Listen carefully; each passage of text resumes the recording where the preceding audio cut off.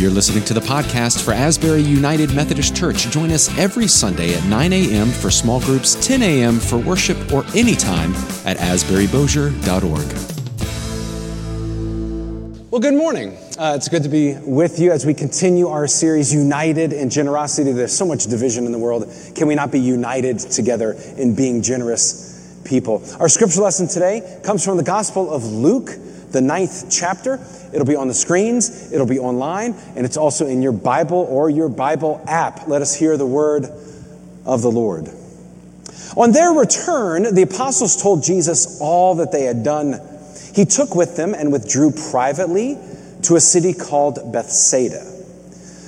When the crowds found out about it, they followed him, and he welcomed them and spoke to them about the kingdom of God and healed those who needed to be cured. The day was drawing to a close, and the 12 came to Jesus and said, "Send the crowd away so that they may go into the surrounding villages in the countryside to lodge and get provisions, for we are here in a deserted place." But he said to them, "You give them something to eat." They said, "We have no more than 5 loaves and 2 fish, unless we are to go and buy food for all of these people." For there were about 5,000 men. And he said to his disciples, "Make them sit down in groups of about 50 each." They did so and made them all sit down. And taking the 5 loaves and the 2 fish, he looked up to heaven, he blessed and broke them and gave it to the disciples to set before the crowd. And all ate and were filled. What was left over was gathered up, 12 baskets of broken pieces. This is the word of God for the people of God. Thanks be to God. Amen. Last night, Christy and I went to dinner to celebrate her 30th birthday. Yeah, you can clap for that. That's okay. Thank you. I worked hard for it. And of course, since we went to dinner, we got our kids pizza. Domino's was having this fantastic deal yesterday. Maybe it was a youth group or a sports team. They were doing medium personal pizzas for $4.99. Well, don't tell me twice. So we went and I took the kids to Domino's and I said, "You can have whatever topping you want. You can have your own pizza, one topping, whatever you want." I wanted, they felt like kings, right? They go in there and of course they all got pepperoni. Except for Robert. Robert's like, "I want bacon." And I said, "I've never been more proud of you, son." Right? So we get these personal pizzas, we bring them home, and they're eating the pizza. We go out to dinner. We go to Fat Calf over in Shreveport, which is wonderful. Excellent. I ordered the duck. The only problem is they left most of the duck not on the plate. Right? Where's the rest of the duck? Like any fine dining experience, I can't wait to get home to have a hamburger, right? It was delicious, but it wasn't enough. Obviously, it takes a lot of fuel. You know what I'm saying? It takes a lot of fuel to power this engine. You know what I'm saying? So I got home. It wasn't supposed to be that funny. But anyway. So I get home and like all the pizzas are gone or whatever. And I open up the fridge and I see the leftovers in the fridge. And all of the leftovers have been placed in individual Ziploc bags with their names on it. So what fresh hell is this? What is this, the teacher's lounge? Like, what do you mean? Like, you're all claiming it. That's not how this works. Now, when you have your pizza, you can eat all of it. Once it goes into the fridge, it's Hunger Games, babe. Like, it's, now, if you've, my dear wife, she doesn't get mad often. They know where this is going. But eat a leftover that she's been dreaming about all day, hell hath no fury, right? So the kids are smart enough because when dad gets home, you know what happens, right? So they wrapped it all in individual, put their name on it, and I was like, what kind of communism is this? This is terrible. And then my sweet Anna Lee, my middle daughter, if you have a middle, she's the peacemaker. She goes, "Dad, you can have my pizza if you want." And I said, "Thank you." And I ate all of it standing in the kitchen. Full sight of all of them, right? Today we have a story about leftovers. What do we do with leftovers, right? The feeding of the 5,000 is one of the few things that's recorded in all four of the Gospels because it is the Holy Spirit saying, hey, don't miss this. It's one of the few things that all four Gospel authors remember enough to include in their stories. Don't miss this. Jesus and the disciples withdrew to a more private setting. They withdrew to Bethsaida. They wanted to be off the radar for just a bit. But then Scripture says that the crowd found them. They didn't see them, and they sought them out, and they found them. And you know what this feeling is like. If you're a parent, you know what this feeling is like, right? Kids, it's time to go to bed. They go to bed, and then the 7-year-old peeks their head out of the door right as you're filling your hand full of chocolate chips from the pantry. Dad, what are you eating? A handful of mind your own business, right? You know, this crowd, they find Jesus, right? We were doing oy vey, like they were trying to withdraw themselves. They find Jesus. But here's Jesus. He doesn't reject them. He doesn't tell them to go home or like, we're busy, we're about to start a staff retreat. He doesn't say that. It says that he welcomed them. Then he talked about the kingdom of God. And then he healed all of those who needed to be cured. What a beautiful expression of what a faith community should be. Whoever came, whoever showed up, he welcomed them. He talked to them about the kingdom of God. And then he healed all of those who needed to be cured. And we're living into that model here at Asbury now that Maddie has joined our staff team. Her expertise is in evangelism. And if you've spent any time at all with Maddie, you understand why that is her spiritual gift, right? I think she can convince a brick wall to join the church, right, if given enough time.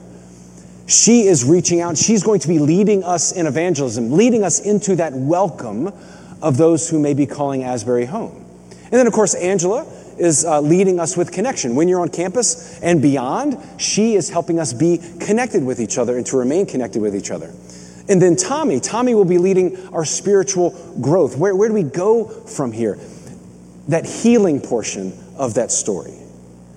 Tommy is a master of helping to heal the soul. If you have spent any time with Tommy, you recognize that he has a great gift to bring healing to the soul.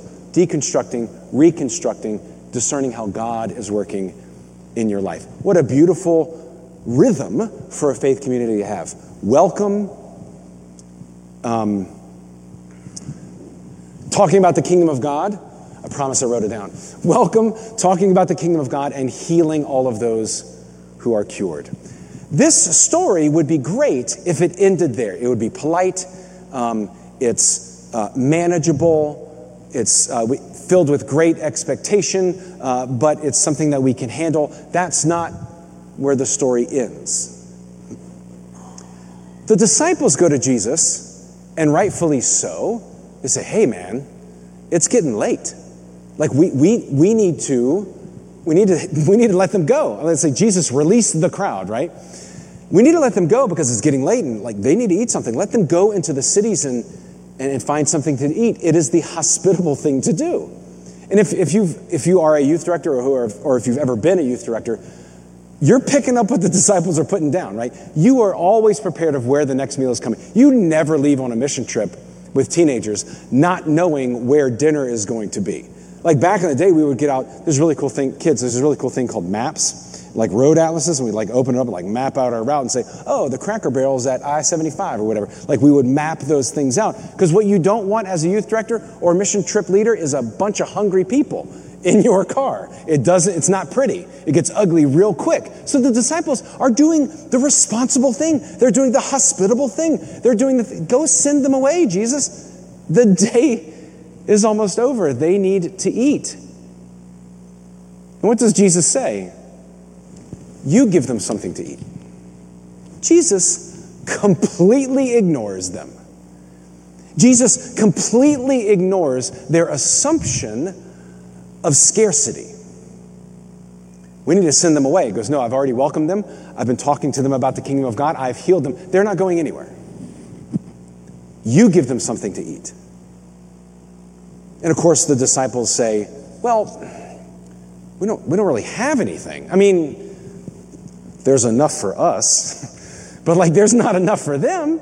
Like we have food. I mean, we have bread and we have fish, and like that's enough for us because like by all the pictures you see the disciples are really thin and like fit. Like that's enough for them.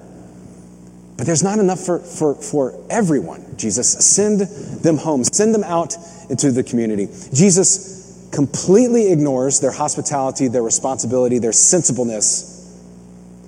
He ignores their request because it is rooted in scarcity. Scarcity is an ancient and continual problem. When the man and the woman were in the garden, God said, you have use of 99% of all the trees. All of them. Except this one. Leave this one alone. Let me cultivate this one. It's the knowledge of good and evil. Let me take care of it. Let me cultivate it. Let me water it. Let me take care of it. And 99% wasn't enough. And it still isn't. Scarcity is an ancient and continual problem. Scarcity always, the real problem is scarcity invites to the party his best friend anxiety and his cousin self-preservation. When there is scarcity, there's also anxiety and self-preservation. When we don't think that there is enough, we become afraid. And when we are fearful, we become zealous in protecting what we think is ours.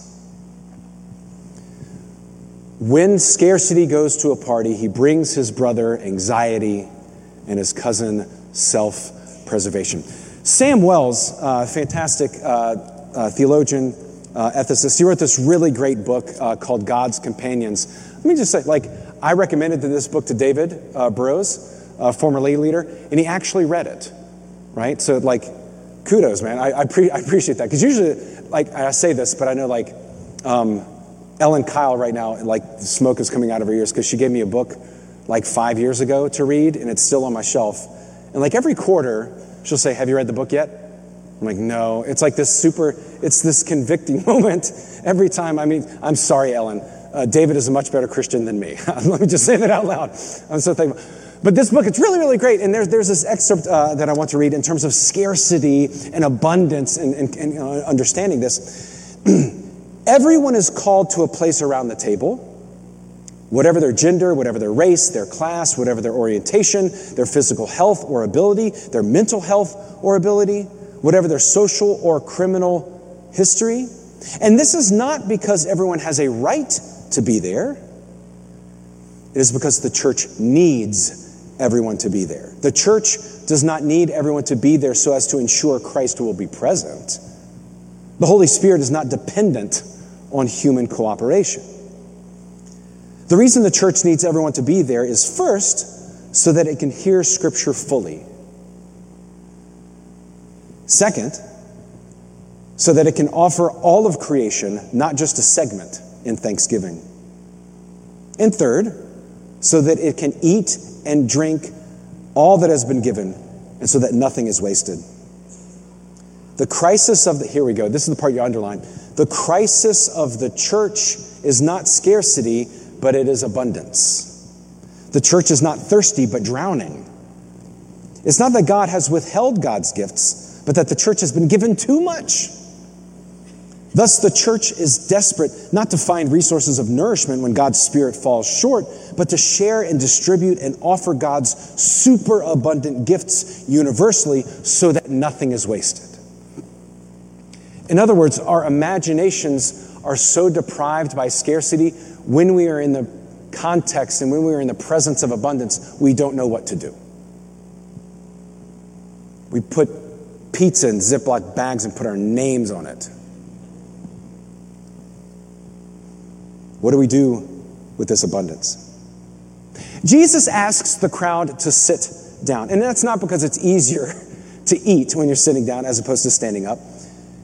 Jesus lowers their anxiety. It's one thing to stand about waiting for the line at the soup kitchen. It's another thing to say, hey, stop, sit. What Jesus is doing, he's chipping away at their sense of scarcity by saying there is enough time. Understand, the sun is setting when this is happening. The day is coming to an end. And most of the artists' renditions of this feeding of the 5,000, it looks like lunch. The sun is high in the air, it's bright, and people are about. And no, the sun is going down. And he has them sit and stay a while because the disciples think there isn't enough time. They're thinking scarcity. So Jesus says, no, there's always enough time. Have a seat. Stay a minute. I know the sun is going down. Calm down. When we sit, he immediately lowers the anxiety of the crowd. Sit.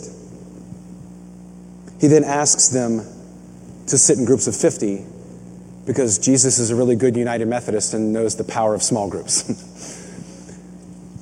I joke, but please join a small group.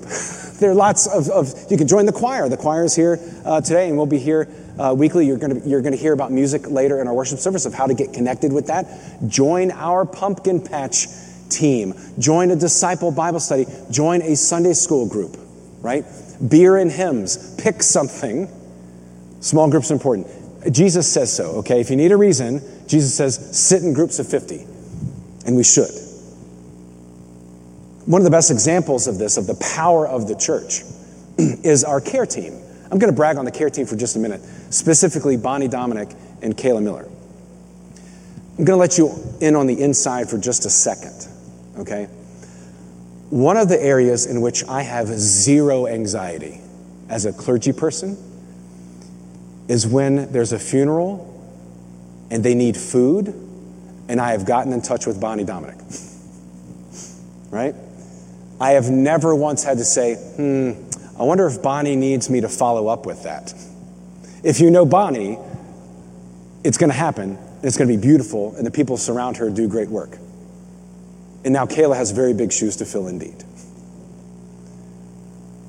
The power of these small groups that are deployed to share Christ, especially in the context of food, to let people know that they are loved and they are appreciated and that they are seen. It's always perfect, and it's always a gift. Jesus takes the bread and the fish, he blesses them, breaks them, and this should sound familiar, and gives them to the disciples. And all had their fill.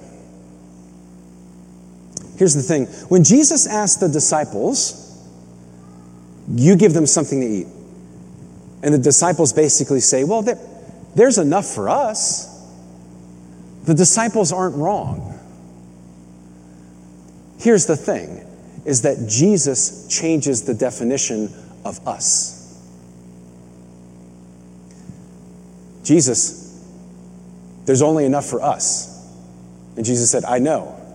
And these 5,000 people are now us. Jesus changes the definition of us and continues to change the definition of us. Several years ago, I had a chance to speak at Myers Park United Methodist Church, which is in Charlotte, North Carolina. And I was talking about my first book, Faith of a Mockingbird. It's about images of faith in To Kill a Mockingbird. If you're in English and you're reading To Kill a Mockingbird, boy, do I have a great source for you, right? And after the presentation, an African-American woman came up to me after and met me like in the lobby, and she goes, "Preacher, you still made Atticus Finch the hero." And I was ignorant enough to say, because he is. And we had a fantastic, humbling, and convicting conversation. She goes, "Sure, but you didn't mention Tom Robinson's wife at all." And after a long conversation that I needed to hear, she goes, "Look, I'm not asking you to write as a black woman. In fact, don't. What I am asking is for you to make room for my story along with yours.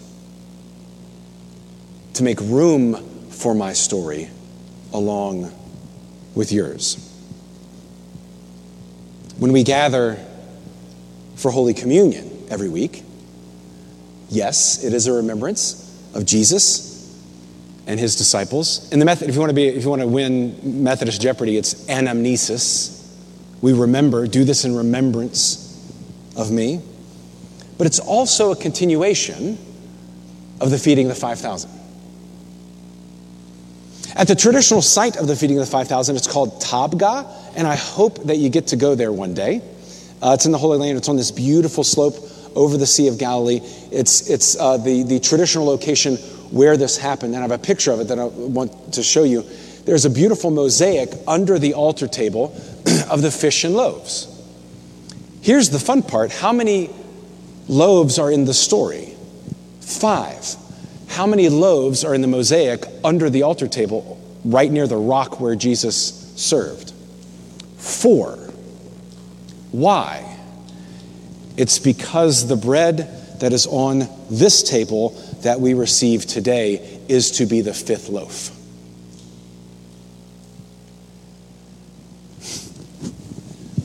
The story's not over.